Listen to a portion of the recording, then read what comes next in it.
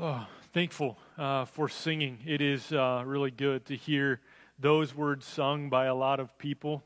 Just grateful for the gathering of the church. I'm grateful for a family who's patient with me. I sing a lot at the house. I'm not very good at it. And there's everything that is said, almost literally, right, guys? Almost everything that's said, I can think of a song that goes with it. And then I can't help but sing it. And so there's a lot of singing. There's people in my house, obviously, that can sing really well. But I'm the one that sings more, probably, and they have to put up with it. I'm thankful. But there are ways in which songs remind us of things. That something will remind us of a song, and then that song lyric comes out. This week, or this year, we're getting ready for Christmas as a church by looking back to the portion of the Bible that was essentially the worship book of God's people, much of it songs that they would sing when they gathered together. Songs that point ahead to the coming Messiah, the promised and long-awaited King who would rescue and deliver God's people. This is what they were longing for, so they would sing about it. Last week, we looked at a psalm that at first glance seemed to have nothing to do with Jesus, the coming Messiah. It was a royal wedding love song, and as I read it and studied it, I wondered, well, where does this get us to Jesus? And then the New Testament helps us out, because the author of the book of Hebrews, written after Jesus' birth, life, death, and resurrection, writes Psalm 45 and attributes a couple of the lines in that song to Jesus. So that helped us to read that psalm better. Now today, we're looking at another psalm, and this time, it's not so hidden, it doesn't seem. We can look at this and at first glance come to see, oh, this one is definitely about Jesus. In fact, Psalm 110, verse 1, is the most quoted Old Testament verse in the New Testament. Okay? So we're looking at one that clearly points ahead to Jesus. And not only verse 1, but other verses in the Psalm get quoted often in the New Testament. Jesus says that Psalm 110 is about him. And so do multiple other New Testament authors. So we're going to take their word for it, and we're going to look at Psalm 110. We're going to look at it first in each of the sections. We're going to look at section 1, and then stop and say, how does section 1 help us to see the gospel of Jesus Christ? And how does section 1 of this psalm affect us? And then we're going to do the same thing with section 2, and the same thing with section 3. So inside your bulletin, there is an outline for you to follow along if that's helpful for you. And if you're able to, would you stand? We're going to read the very word of God. So if you're able to, please stand. I'm going to pray first, and then we'll read. Father, we just got done praying, but we pray again.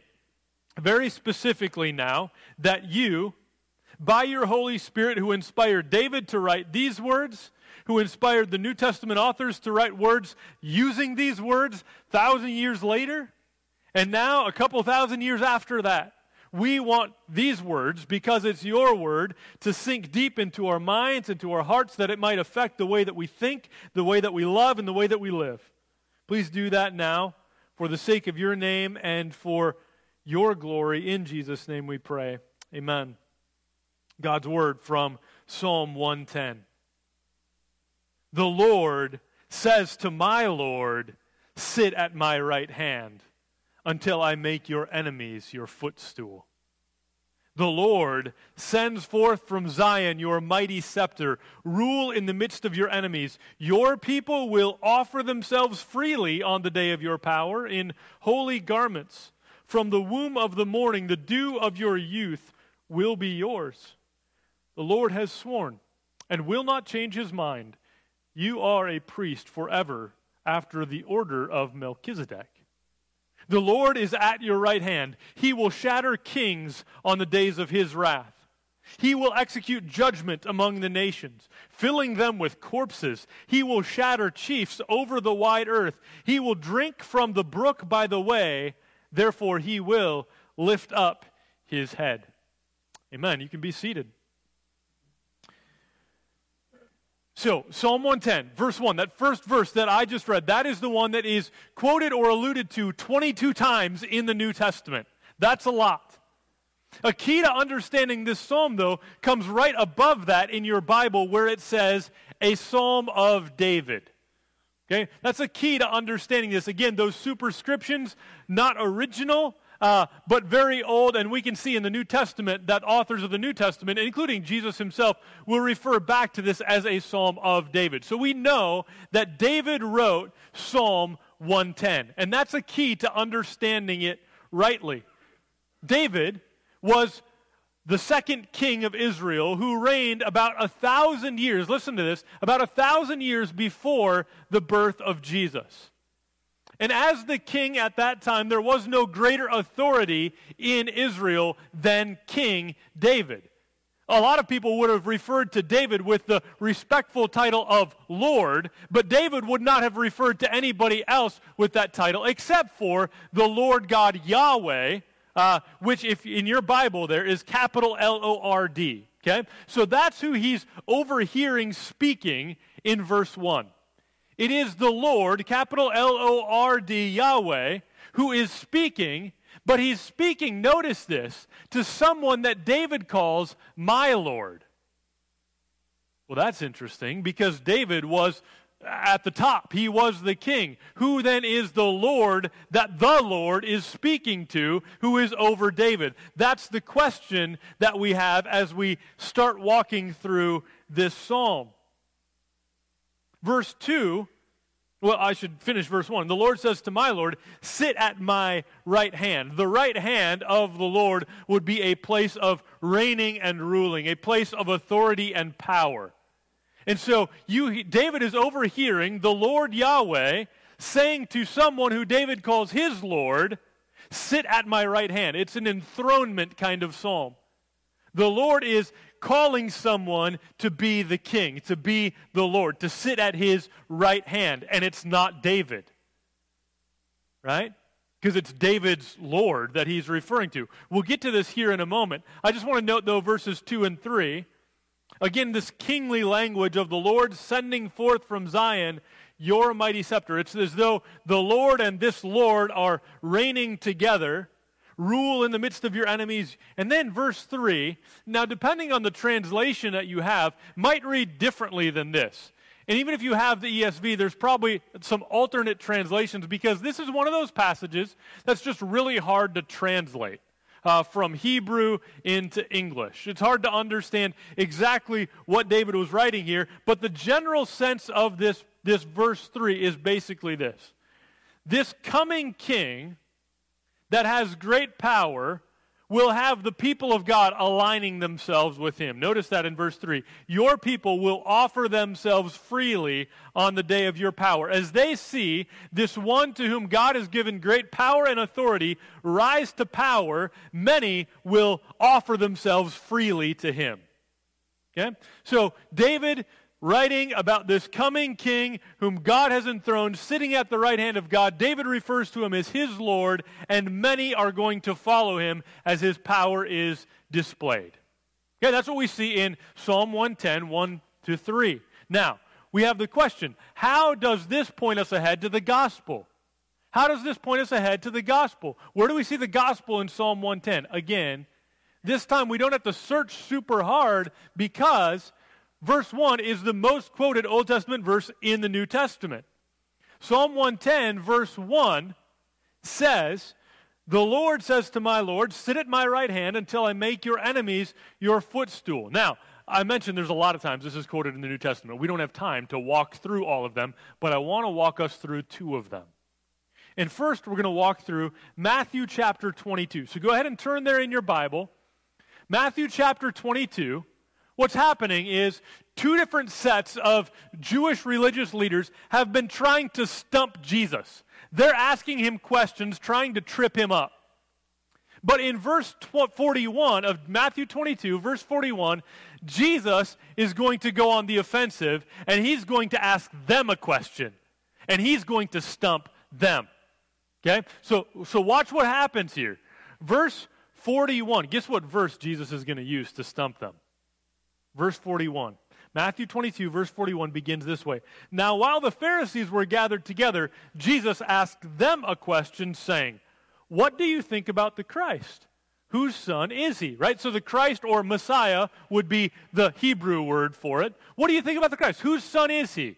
He's just kind of testing their knowledge. Well, they know. This is a basic one. Even you didn't have to be a Pharisee to know the answer to this, that they knew the Messiah would be in the line of David. So they answer, they said to him, the son of David. Okay, right answer. They were right. God had promised that the Messiah would come in the line of David, so they get this right. But then listen to what Jesus does. Verse 43. He said to them, how is it then that David, in the Spirit, calls him Lord, saying, the Lord said to my Lord, sit at my right hand until I put your enemies under your feet. Then Jesus says, if then David calls him Lord, how is he his son? And no one was able to answer him a word, nor from that day did anyone dare to ask him any more questions. They had been trying to stump Jesus. Now Jesus stumps them. He points out, it's clear in your own scriptures, Psalm 110:1, the Lord was speaking to another Lord, and it was not David himself. It was one who is the Lord of David. Jesus is saying, that's me. I am the coming king. I am the Messiah, the one in the line of David who ranks above David. I am David's Lord. And they dared not ask him any more questions from that point on. Now, after Matthew 22, we would soon come to the account of Jesus' crucifixion. But soon after the account of Jesus' crucifixion, we come to the account of Jesus' resurrection. And not long after Jesus' resurrection, in fact, 40 days after his resurrection, we have Jesus in the book of Acts ascending into heaven. So go ahead and turn to the book of Acts now. Jesus has died. He has been raised from the dead. All of these things displaying that he is the coming king that was promised. The king who has now been raised from the dead, the king who has ascended into heaven and has taken his spot at the right hand of God. And on the day of Pentecost, in Acts chapter 2, we have Peter preaching a sermon. And Peter is trying to convince these Jews who have gathered from many different places that Jesus is the Messiah. If Peter's going to try to convince a group of Jewish people that Jesus is the Messiah, what passage do you think he might use? Psalm 110, verse 1. Go ahead and look at Acts chapter 2, verse 34. For David did not ascend into the heavens, right? We saw Jesus ascend. David didn't ascend into the heavens like that. Jesus went up in a cloud. We saw it. But he himself says, the Lord said to my Lord, sit at my right hand until I make your enemies your footstool. What passage is he quoting? Psalm 110, verse 1. And here's what he says. Let all the house of Israel, therefore, know for certain that God has made him both Lord and Christ, this Jesus whom you crucified. Whew. That's hard-hitting. He's telling them, the one you've been waiting for, your Messiah, the Christ, the one who is Lord over David, it was Jesus. And you know what you did to him? You killed him. But by his resurrection and his ascension, he is now seated at the right hand of God. He is who he says he is. He is the king who has come. All right, so that's the message to them. What does this mean for us? Like, what do we do with this truth? That Jesus was crucified for our sins, that he really died, that he really was buried, that he was really raised from the dead, that he really ascended into heaven, that he's really seated at the right hand of God, that he really is both Lord and Christ. What do we do with that? Well, let's just keep going in Acts chapter 2. Because as Peter speaks these words to them, the Holy Spirit's at work in their hearts. And look at what we read in verse 37. Now when they heard this, they were cut to the heart. They said to Peter and the rest of the apostles, brothers, what shall we do? And Peter said to them, repent and be baptized, every one of you, in the name of Jesus Christ for the forgiveness of your sins, and you will receive the gift of the Holy Spirit. His answer to them when they're cut to the heart what do we do about this? If we believe that Jesus really is the Lord and the Christ who was crucified, buried, raised from the dead, seated at the right hand of God, if that's who he really is, what do we do? And his answer, repent. Repent just means to have your mind changed. Stop looking for another king. Stop believing like you're the king. Stop living like you're the king. And instead, repent and submit and bow to the one who is seated at the right hand of God, who truly is the king. Think about this. Jesus looked to the Pharisees like he was just some radical rabbi, and they were thinking he might become irrelevant after he died. The very opposite was true. Jesus did not become irrelevant after he died, because after he died, he was raised from the dead, and it became more clear that Jesus is in fact the King. Jesus is in fact Lord. He is the Christ. And when they heard that news, all of a sudden, on that day, it says later in that passage that 3,000 repented of their sins and followed him. That sounds like a fulfillment of verse 3 in Psalm 110, doesn't it?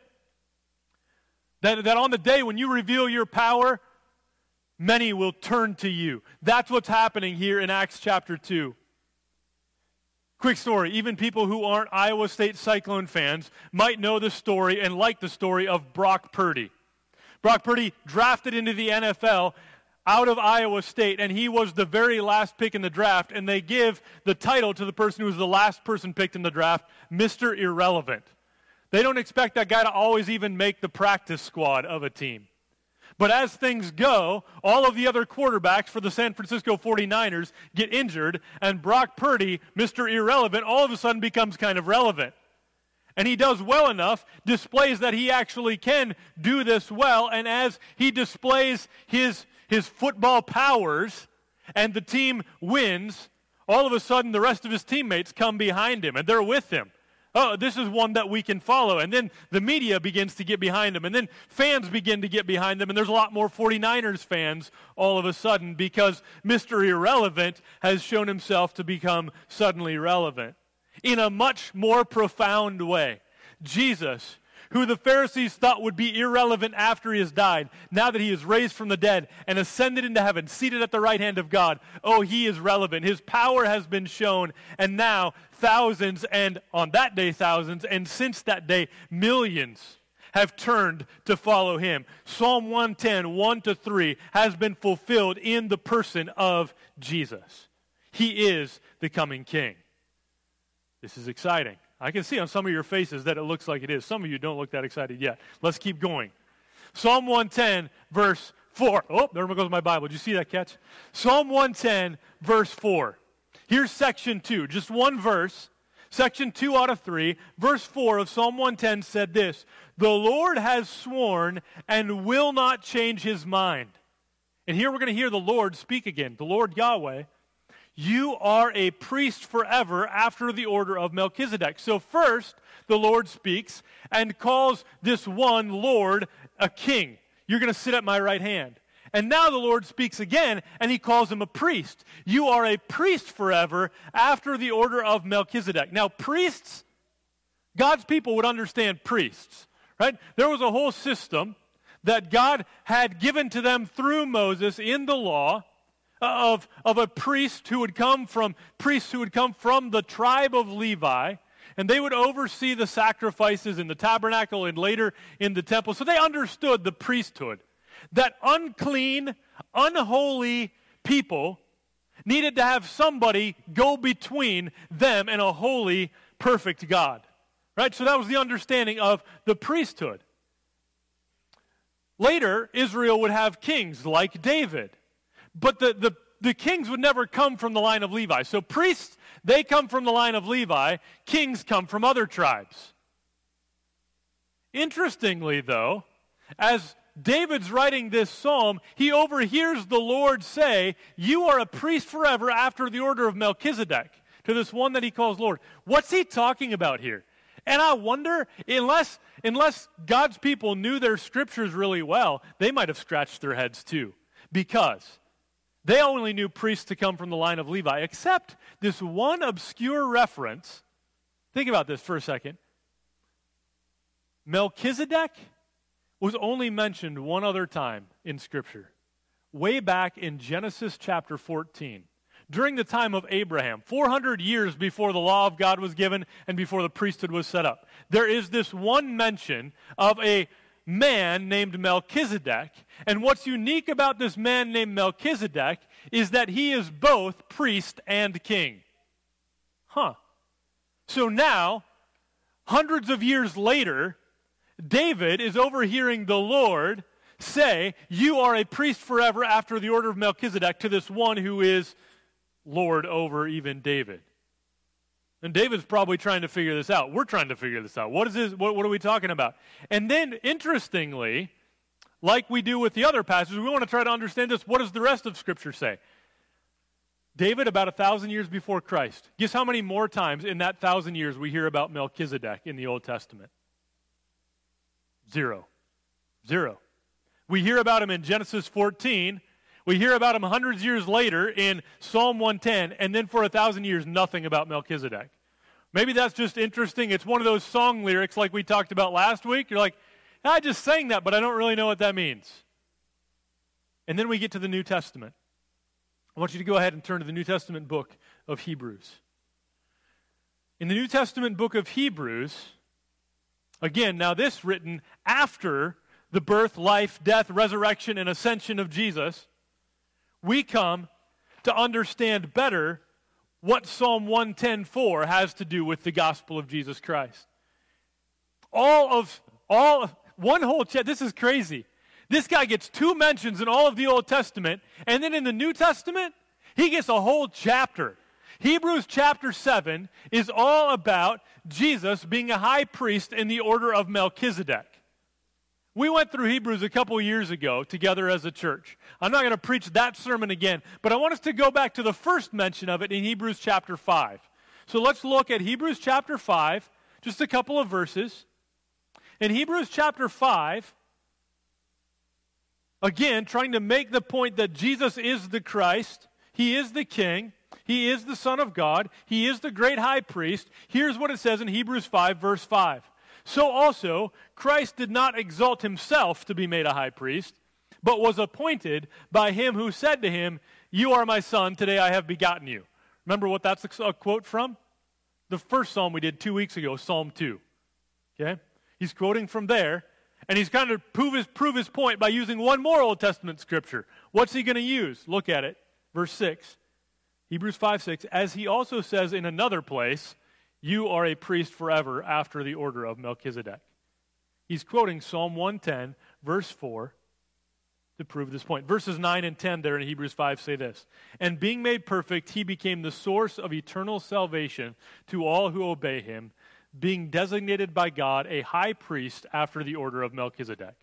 So, when the Lord was saying in Psalm 110, verse 4, "You are a priest forever after the order of Melchizedek," who is he speaking to?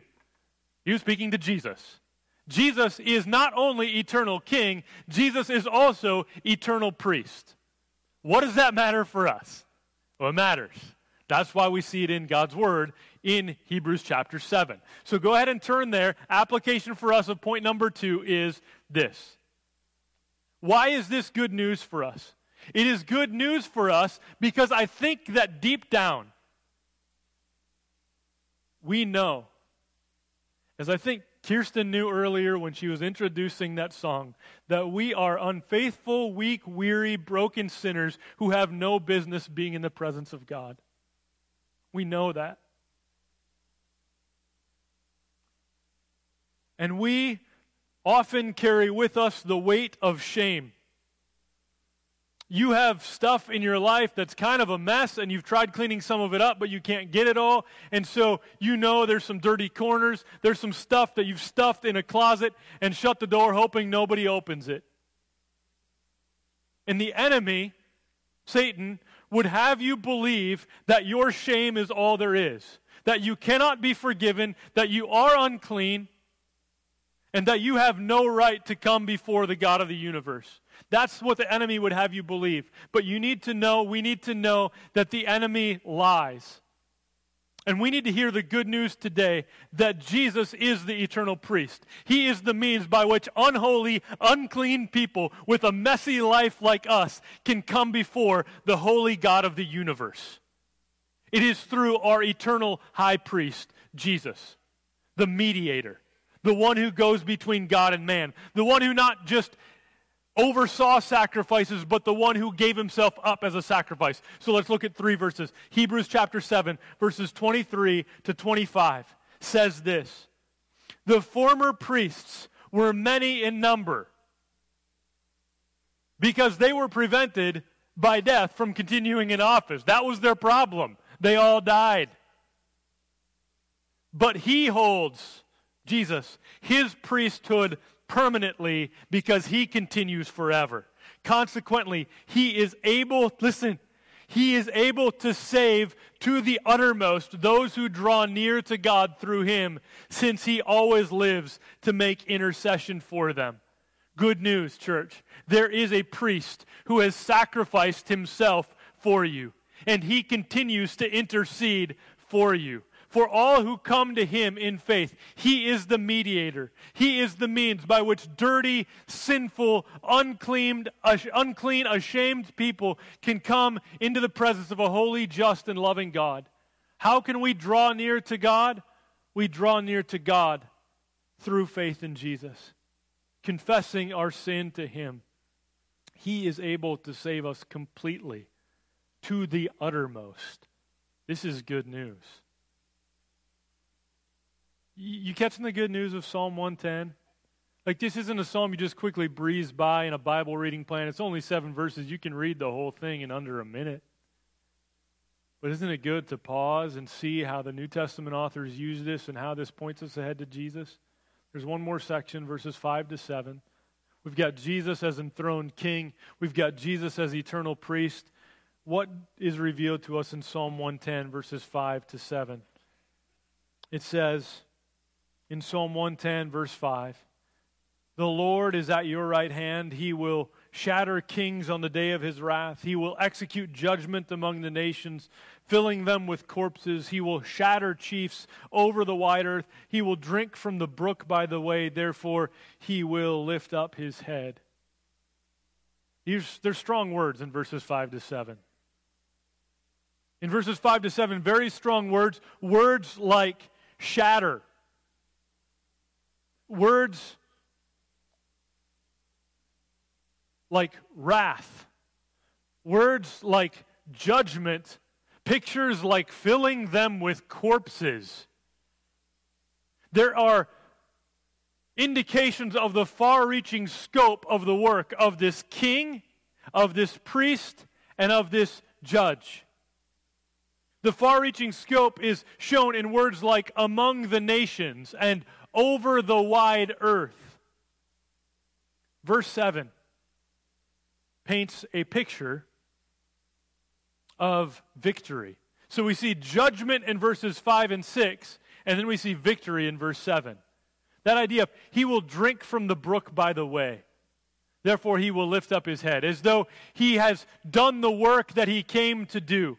When Jesus, I'm getting ahead of myself. When this judge comes and does the work that the judge comes to do, he will in the end be victorious, refreshing himself with a drink from the brook by the way, therefore lifting up his head in victory. Does this point ahead to Jesus? Do we see in the New Testament a picture of Jesus as the coming judge who has victory? Do we see in the New Testament a picture of Jesus, the coming judge who has victory? Is verse 5 through 7 here about him as well? I think yes, it is. You could turn to Revelation chapter 19. Revelation chapter 19, all of verses 11 through 21. I'm just going to read 11 through 16 now. It says this: "Then I saw heaven opened, and behold, a white horse." Remember this picture, a victorious judge. He's going to do what is right. He's going to punish what is evil and reward what is good. Listen, the one sitting on it is called faithful and true. We just sang that. His name forever, faithful and true. Jesus is coming soon. And in righteousness, he judges and makes war. His eyes are like a flame of fire, and on his head are many diadems, and he has a name written that no one knows but himself. He is clothed in a robe dipped in blood, and the name by which he is called is the Word of God. And the armies of heaven, arrayed in fine linen, white and pure, were following him on white horses. From his mouth comes a sharp sword with which to strike down the nations, and he will rule them with a rod of iron. He will tread the winepress of the fury of the wrath of God the Almighty. We were talking in our Sunday school class earlier of the contrast between the first and second comings of Jesus.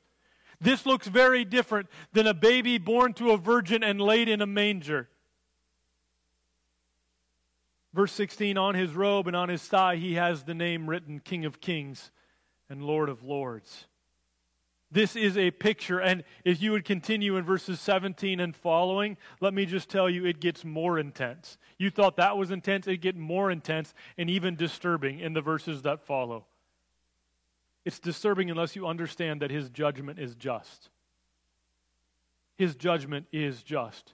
That we have a king who is the judge, who does not come to shrug his shoulders at evil and just let it continue. We have a king who is coming to be the judge who will defeat evil once and for all. And all who stand against Jesus are doomed. How does this apply to us? Well, let me start with a quick story from history. Some of you like history, some of you don't. That's fine. We learn a lot from it. In December of 1944, World War II was almost done. Following the invasion at Normandy, the Allied forces spent about 6 months trying to rout the remaining German troops out of the various places they were in Egypt. Generally, it was going well, but it was going so well that the Allied forces began to get spread thin. And as the troops prepared to cross the border into Germany, Germany unleashed what would be its last offensive in the war. And it looked bad for the Allied forces. Germany looked to be winning as they pushed back against the Allied forces, creating a bulge which stretched into Belgium, giving the battle its name, the Battle of the Bulge. The 101st Airborne was sent to Bastogne, but it was not looking good for the U.S. troops. The weather was turning. It was December, in fact. And they had very little cold weather gear, little food, and little ammunition. And they were outnumbered by the Germans 5-1 about. It was looking bad for the Allied forces and especially for the 101st Airborne. It looked like they were going to lose. The casualties were massive. It looked like the bad guys, those bent on evil and destruction of human life, it looked like they might have the victory in this battle. And the casualties were indeed massive. Allied forces suffered an estimated 81,000 casualties in that one battle. But the Germans suffered 100,000. And in the end, the Allied forces held on to win that battle, ultimately leading a few months later to the surrender by Germany on VE Day in May of 1945. And I tell you that story because that's just one of many stories where we can look back in human history and think, uh-oh, the good guys are going to lose and the bad guys are going to win. It doesn't look good for the cause of righteousness and justice. Revelation, the book of Revelation, was written to a people who felt anything but victorious. If they were looking at the battlefronts raging all around them, the Christians were the small, heavily persecuted minority, many of them being executed. It looked to them, most likely, that the church might not survive the first century. But they needed to be reminded that they have a victorious judge who is coming again. They needed to be reminded that that judge, Jesus, had made a promise back in Matthew chapter 16, verse 18, where he said this, I will build my church, and the gates of hell will not prevail against it. The message that Jesus has to his church is this. It might look at times like the church is in trouble, like we are doomed. But when the general comes riding on his white horse, the King of Kings and the Lord of Lords, those who are united with him will be victorious. Justice will prevail, and those who are united to Christ by faith will be with him forever. There is no refuge from him, but there is refuge in him. And the message is, be united to Christ by faith. There's really two options. You're either with him or you're against him. Those united to him by faith, those who have acknowledged, I'm a sinner and I have no hope on my own. My trust is in Jesus. I am with him. You will be forever with him. Those who do not acknowledge this stand doomed, ready to suffer eternal punishment apart from him forever.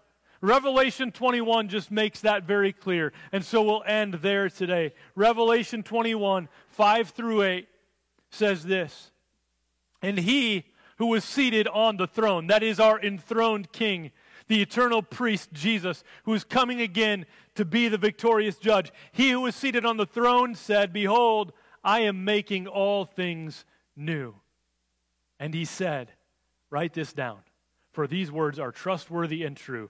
And he said to me, it is done. I am the Alpha and the Omega, the beginning and the end. To the thirsty I will give from the spring of the water of life without payment.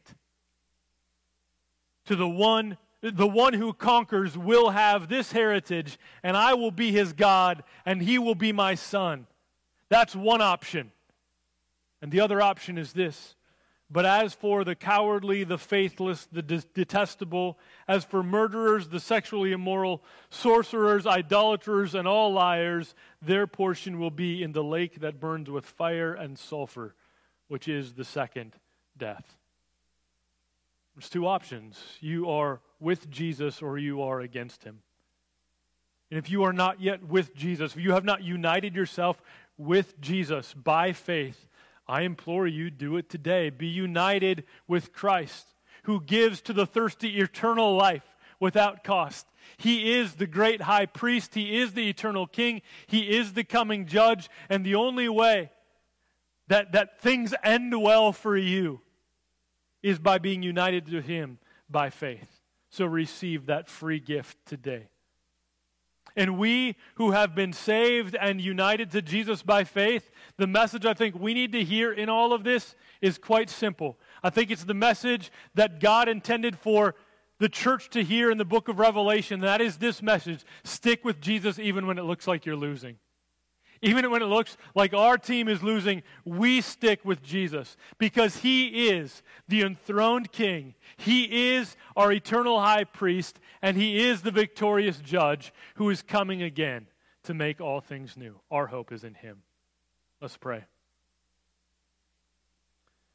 Father, thank you for sending your Son. It is the greatest gift that we could receive. Thank you for sending your Son to live a perfect life. As we sang earlier, he is the true and better Adam. Every human being since Adam, like us, has been sinful, but you sent your Son who lived a life perfect, without sin, in complete obedience. Then he died in our place for our sin. Father, what a gift. And he revealed his power over sin and over death by being raised from the dead.